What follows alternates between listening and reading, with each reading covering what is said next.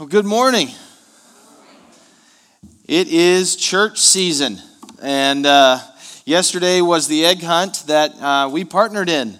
We had the Trinity and Alive egg hunt at Alive and Central, and as he mentioned, we're involved with our other campus, Alive Pleasant View in Belton, and that's where we were, Megan and I and our 11-month-old son, almost 11-month-old son, Fisher.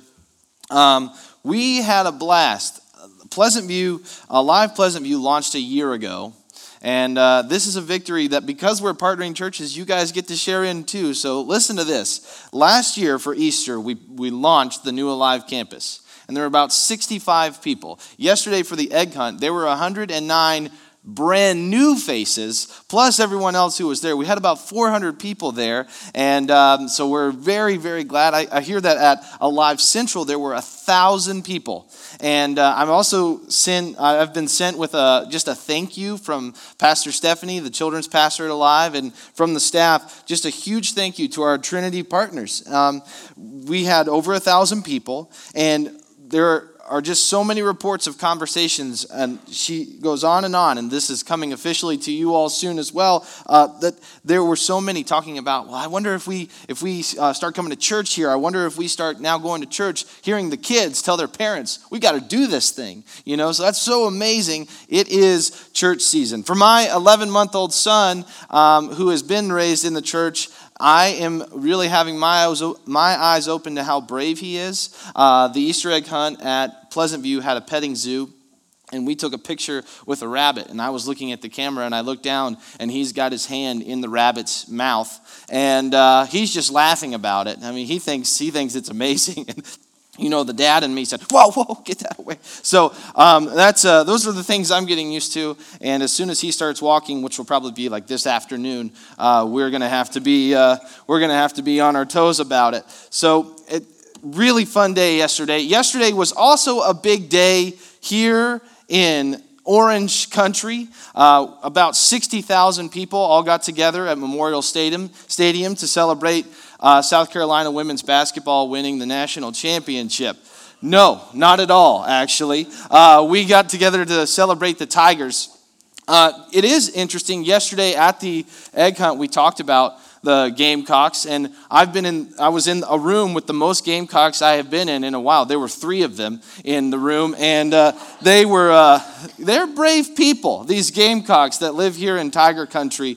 Like, we don't like you, but good job. I mean, it's nice that you're loyal to your team. Now, I will tell you this, we watch just antenna news, just the bunny ears news in our house, and the president of WYFF4 gave an editorial this week. And he was saying how good it is to be a Carolinian.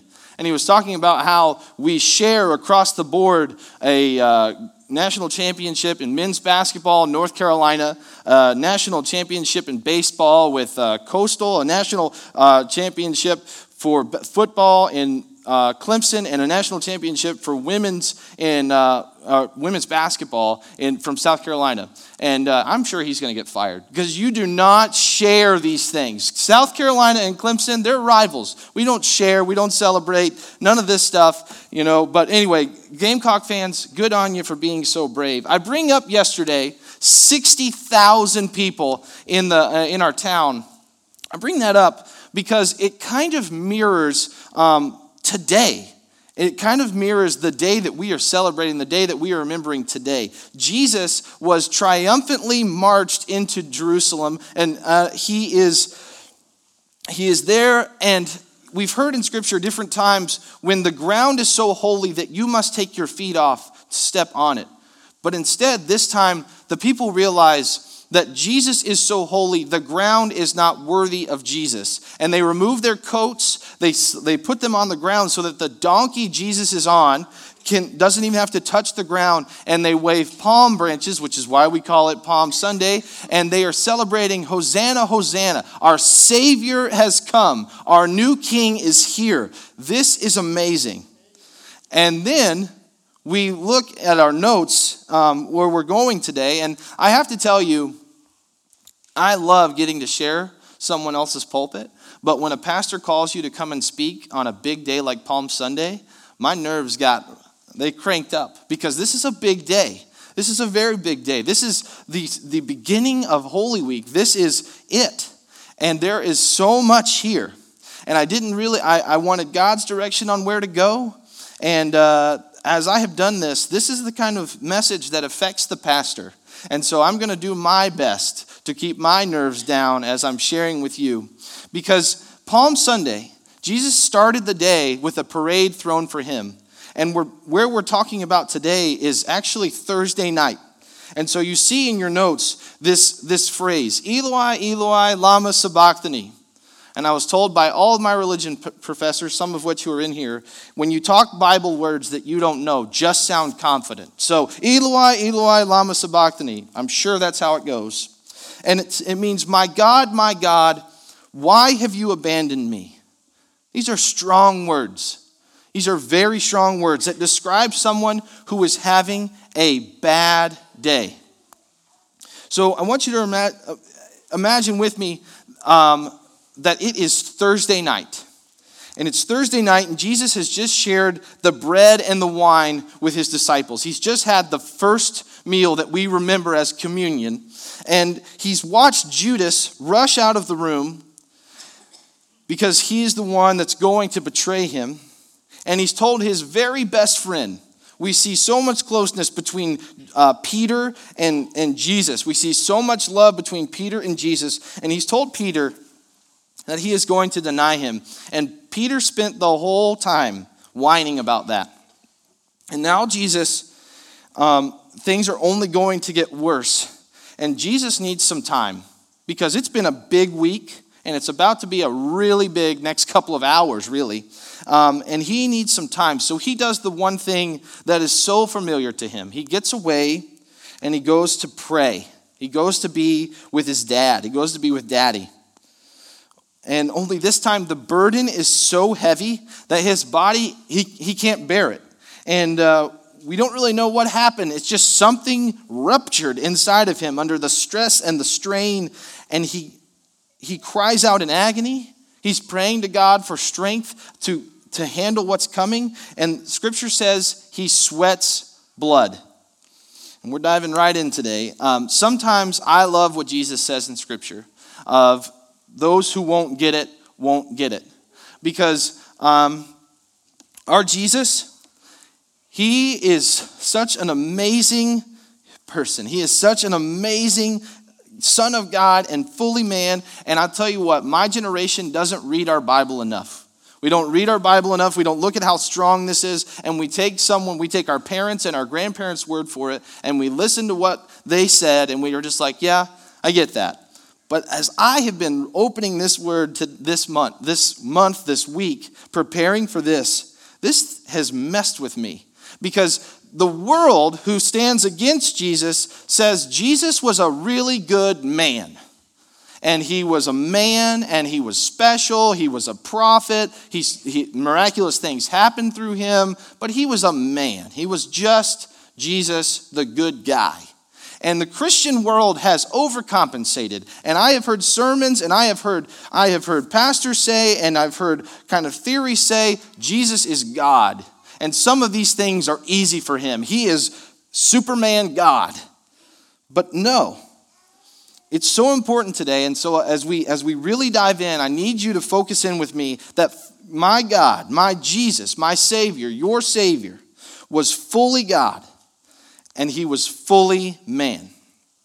Both are so equally important because, again, he's sweating blood.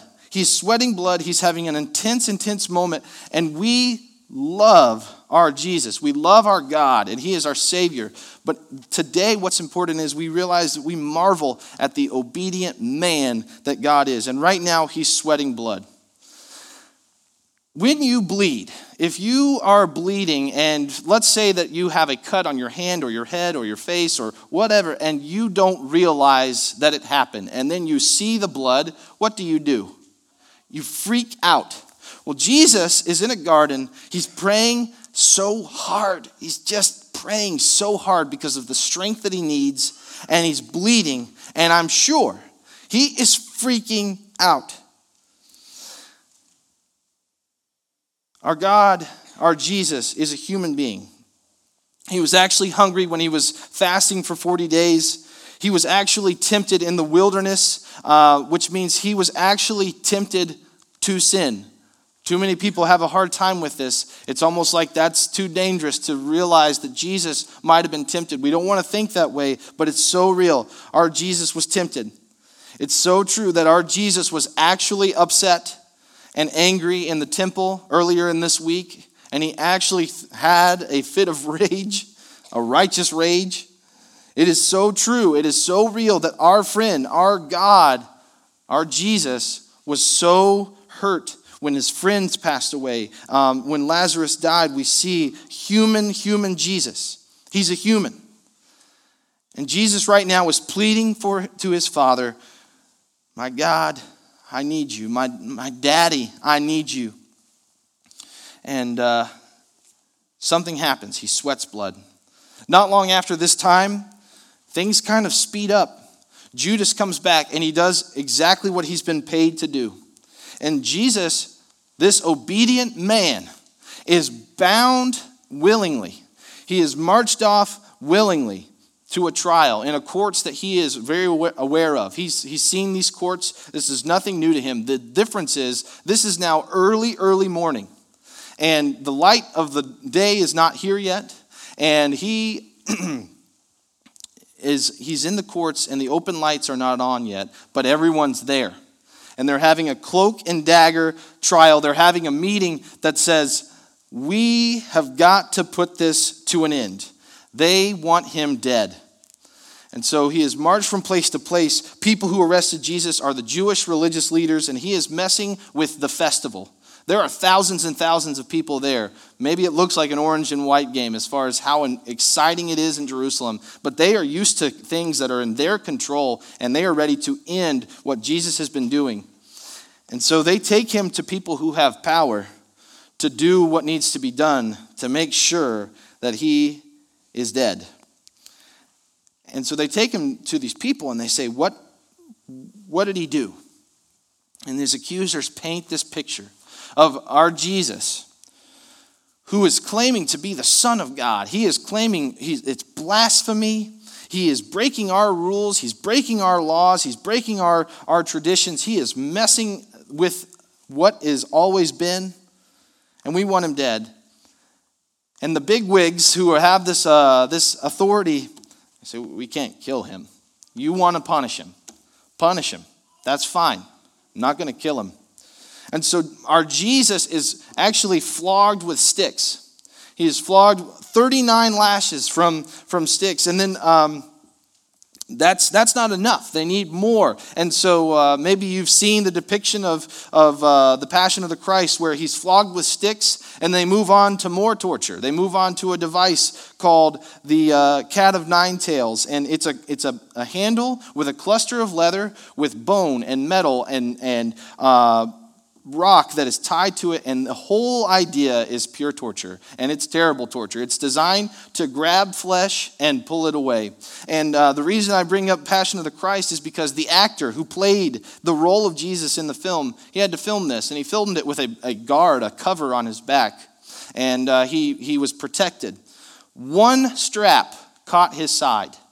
One strap caught his side and it ripped away just as it was meant to do. And the actor had to receive immediate medical attention and couldn't film for a week. But our Jesus takes 39 lashes from this, 39 lashes that he doesn't even have a back anymore. And the people are not happy. They need more out of this man because he is really messing with them. And so they say, no, we want him put to death. Do you hear what we're saying? And in the Roman Empire, because Jesus is not fighting, because Jesus is being obedient, he's being accused of being a false king. And the Roman Empire says, okay, you're forcing us to do this. We'll do it. We'll put him on a cross. And this is where we pick up. It's Matthew 27. I've put some of the paraphrase in the notes, so we'll see it on the screens and in your notes. I'm reading more than what you'll see. I just want you to listen to this because it's so powerful. The soldiers assigned to the governor took Jesus into the governor's palace and got the entire brigade together for some fun. They stripped him and dressed him in red toga. They plaited a crown from branches of a thorn bush and sat it on his head. They put a stick in his hand as a scepter, and they knelt before him, mocking reverence. Bravo, King of the Jews, they said. Bravo. Then they spit on him, hit him. When they had their fun, they took off the toga and put his clothes back on him. And there they proceeded to the crucifixion. Verse 35 through 40 say, after they had finished nailing him to the cross, so we skipped a little, but after they had finished nailing him to a cross and were waiting for him to die, they whiled away the time by throwing dice for his clothes. Above his head, there was a sign that posted criminal charge against him. This is Jesus, the King of the Jews. Along with him were also crucified two criminals, and one on his right, the other on his left. People passing along the road jeered, shaking their heads. You bragged. These are the people that threw him the parade. You bragged that you could tear down the temple and then rebuild it in 3 days. So show us your stuff. Save yourself. If you're really God's son, come down from that cross. The high priest, along with the religion scholars and leaders, were right there mixing it up with the rest of them, having a great time. Yesterday, part of the orange and white game is to go in and do some tailgating. These people are tailgating Jesus' death. It's kind of crazy to think about. And they say, he saved others. Why can't he save himself? King of Israel is he? Then let him get down from that cross. We'll all be amazed then. We'll all be believers then. If he was so sure of God, we'll let him rescue his son now if he wants him. Even a criminal who was next to him joined him in the mockery. And then from noon to 3, the whole earth was dark. Around mid-afternoon, Jesus groans from the depths. Eloi, Eloi, lama sabachthani. My God, why have you abandoned me? And verse 50, Jesus, crying out loudly, breathed his last. So let me pray with us. Jesus, we've painted a picture, and we can't believe some of what we've read and what we've heard, because you are our God, you are our Savior, and we are mere people. And one of the craziest things is that you brought yourself to us and you lowered yourself to our level. And so now, God, there are amazing truths that we get to discuss because you are so good and you were so brave. In the midst of fear, in the midst of anguish, you were obedient. And so now, God, as we talk about your word, I ask again that you would calm me and that you would allow me to share your truth. God, this word has changed my life, and I pray that those who will hear it today will be prompted by you. It's in your name I pray. Amen. What a day, right? Jesus has had one of the worst days I think we could ever think of. He shared a meal with his friends. They left. They've whined. They've really been not great friends. Judas comes in and betrays him with a kiss. And it's really, really hard stuff. And I'd like to really just pick us all up because it was super, super hard to get through what we just did. So really, please breathe with me. Ready? Whew. Okay. Let's change gears entirely. Who grew up going to the park with your parents? Anybody? I did. I grew up right here in Central until I was 5, and my favorite park, I think on earth, was the Railroad Park. There's the caboose in the middle of Central. There's an amazing walking track, and then there is a playground down the hill. And my parents took me there often, and we played there often. I went with my mom to mother's group there, and a lot of us boys played. The Tegans, the Smootzes, the Molossos, the Boyers. We went, and it was there that I threw sand in Philip Boyer's eyes, and he cried, and I laughed a lot. It was there that I slipped in the mud, which was a big mud puddle, big red clay mud puddle, and I slipped and I fell into a tree and I broke my arm and I cried, and Philip Boyer laughed a lot. We were all boys. We were all very much boys. We all had torn pants and bruised knees and scratched arms and broken bones occasionally because we were boys. Another one of my very good friends was Ben Harris. I just said his name, called him out and everything. There he is. So, we were all boy. And one particular day, my dad took me to the park, and it was the best park. You see, the playground, they have decided recently that when they build playgrounds, they should incorporate safety. And that's a dumb thing. The way the playgrounds was a lot better. It used to be a huge wooden playground, and you could climb it the way you were supposed to, or you could climb all the way to the top of it and defy death. They had a huge platform seesaw that you could put multiple people on, and me and my friends, we treated it as kind of a launching pad. And so we'd put one on one, and then 5 on the other would jump, and they'd up and back down on the ground. Or they had the fireman's pole. I learned at that park that you have to hold on to the fireman's pole to slide down it. If you just jump off the platform, all you do is fall. You have to hold on to it. Or the slide. They had, I don't know how this was ever legal, they had the straight, shiny metal slide. And it only got to 485 degrees in the sun. And when you slid down that thing, you flew and you were burnt. So when you decided to go to the park, if you were going to slide, you didn't wear shorts. And you had to think about this when you were choosing your wardrobe for the day. It's a sliding day. I'm going to wear pants. So that's that. And then my favorite, maybe everyone's favorite, I feel like, the swings. That park offered 2 different kinds of swings. It offered a tire swing that was horizontal instead of vertical. And so you could spin, spin, spin, or you could swing on that tire swing. And then my all-time favorite are the tall, amazing chain link swings with the piece of rubber that comes under you.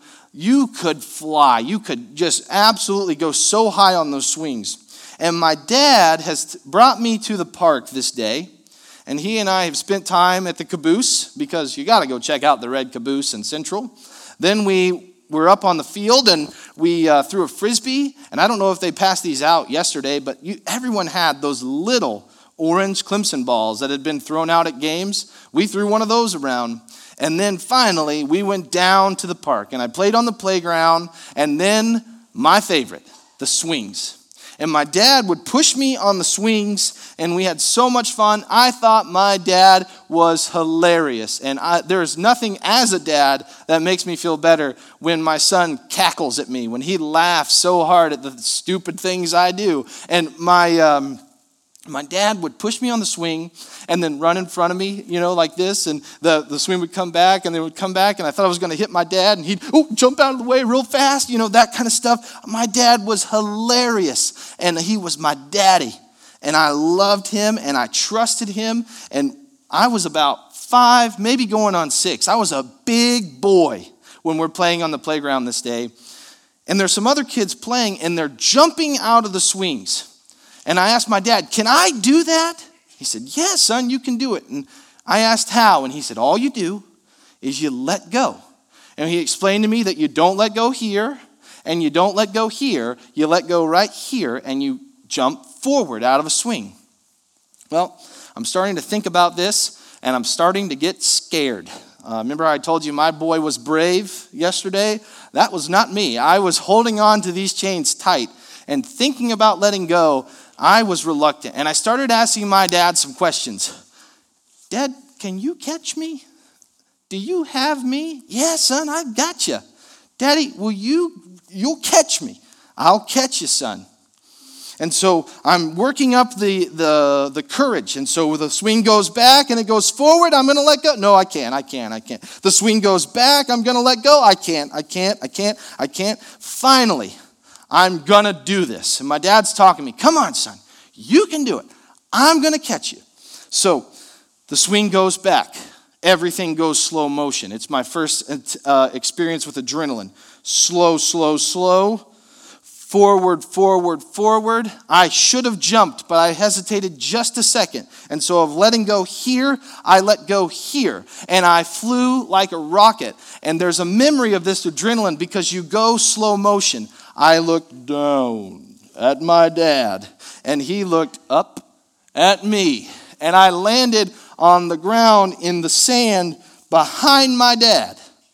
And he turned around, he picked me up real fast. What did I do? lost it. I cried my eyes out. Why? Because I fell and hurt myself? No. Because I was scared from flying? No, that was amazing.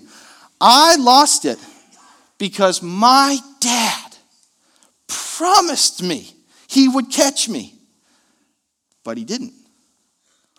My heart was broken. And as a 5-year-old going on 6, I don't know how to process what just happened, but my dad let me down. Man, it was terrible. And it's a memory I'll always have. If anyone knows abandonment in their life, it's Jesus.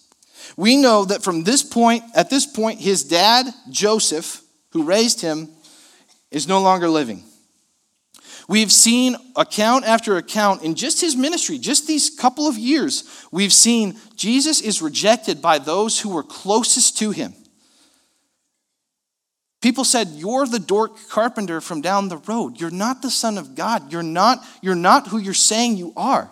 His own brothers, there are passages in Scripture of Jesus' younger brothers who viewed him as the brat older brother who got all the attention because he was like Son of God or something like that. They didn't want to hear this anymore. One of his very best friends betrayed him.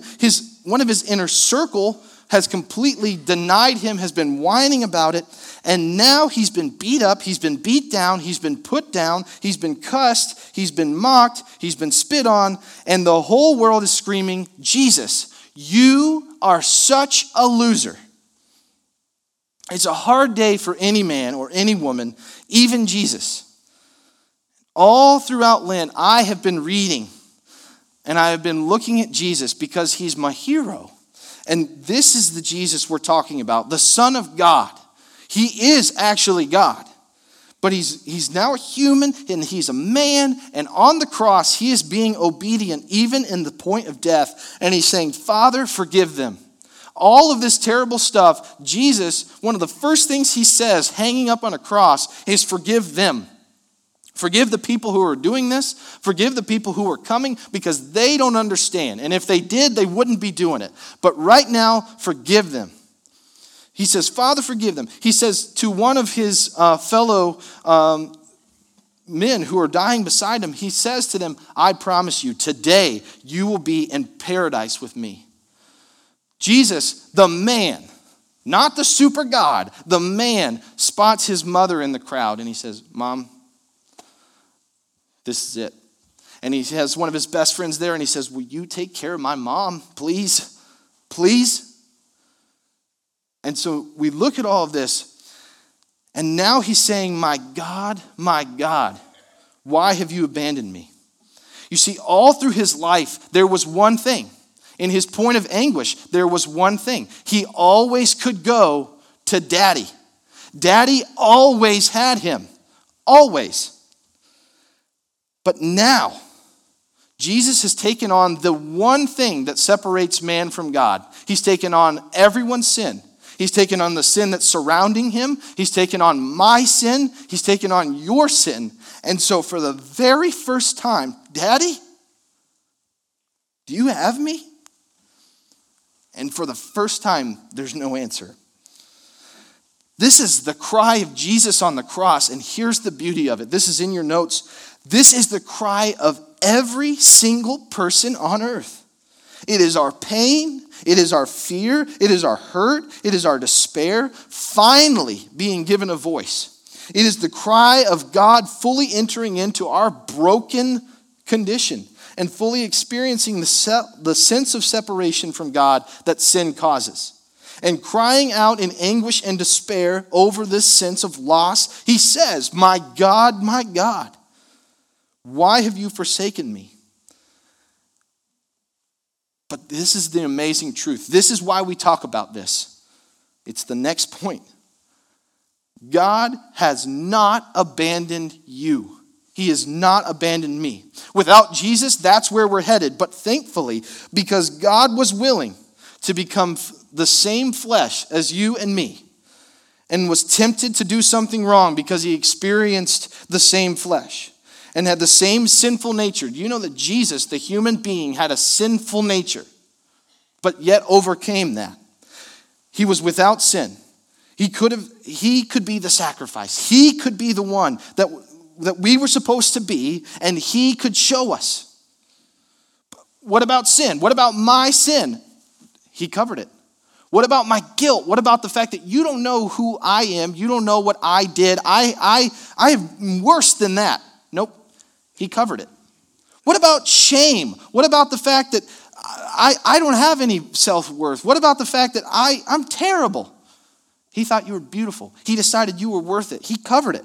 He covered it. He was separated from God. Since Jesus was obedient to the end, and since Jesus took on the sin and at the end of his life for the first time was separated from God, you and I never have to be. He broke the barrier. And so now the power of God is welcomed into the world. The power of God is something that you and I can embrace. Because the only man who lived as a fully man and fully God was separated from his daddy. None of us ever have to be. And this is why we're here. This is why it's church season. This is why this time of the year, it's literally the calendar. It's like clockwork. The whole world says, is there really hope here? Is there really hope? Should I go check out church on Easter? Yeah. This is why we're here. He felt all the fear. He felt all of the emotions of emptiness, of aloneness. He was faced with that. For the first time, he embraced it. He died with it. And God changed everything. Daddy answered. And he answered for all of us. It was a moment of despair that turned into the most beautiful thing on earth. And so now, my daddy might not have me. My mom might not have me. My children, my family might not have me. My friends might not have me. But my God promises he has me. It's amazing. It's amazing. It's a truth that we must embrace. And then the challenge to you, church, because I know this God. He's changed my life. And I hope you do too. The challenge is the world's looking for hope. And next week is Easter. And there is a program inside everyone's brain to think maybe there's hope in that church. But it's our job to get them. It's our job to bring them in. It's our job to make this house full because this is real and this is that truth. Our God, our fully God Jesus is our Savior. Our Jesus who is fully man. He's amazing. He's amazing. He did what I couldn't, and now I don't have to, but I must embrace it. So let's pray. Jesus, you are so good. It's amazing to look at you, to open your word, to be blown away by it. God, it's amazing to realize that you did the impossible. It's amazing to realize that you opened the door, broke the barrier, you ripped the curtain, and now the same resurrection power that was in you, you made available to me through your sacrifice and now through your Spirit. God, we've been challenged by your word, and it's taken us to a hard place today, but the truth is so important that the world must hear. And so I pray, God, that you would put on our hearts maybe someone new or maybe someone who we've been worried about for a long time.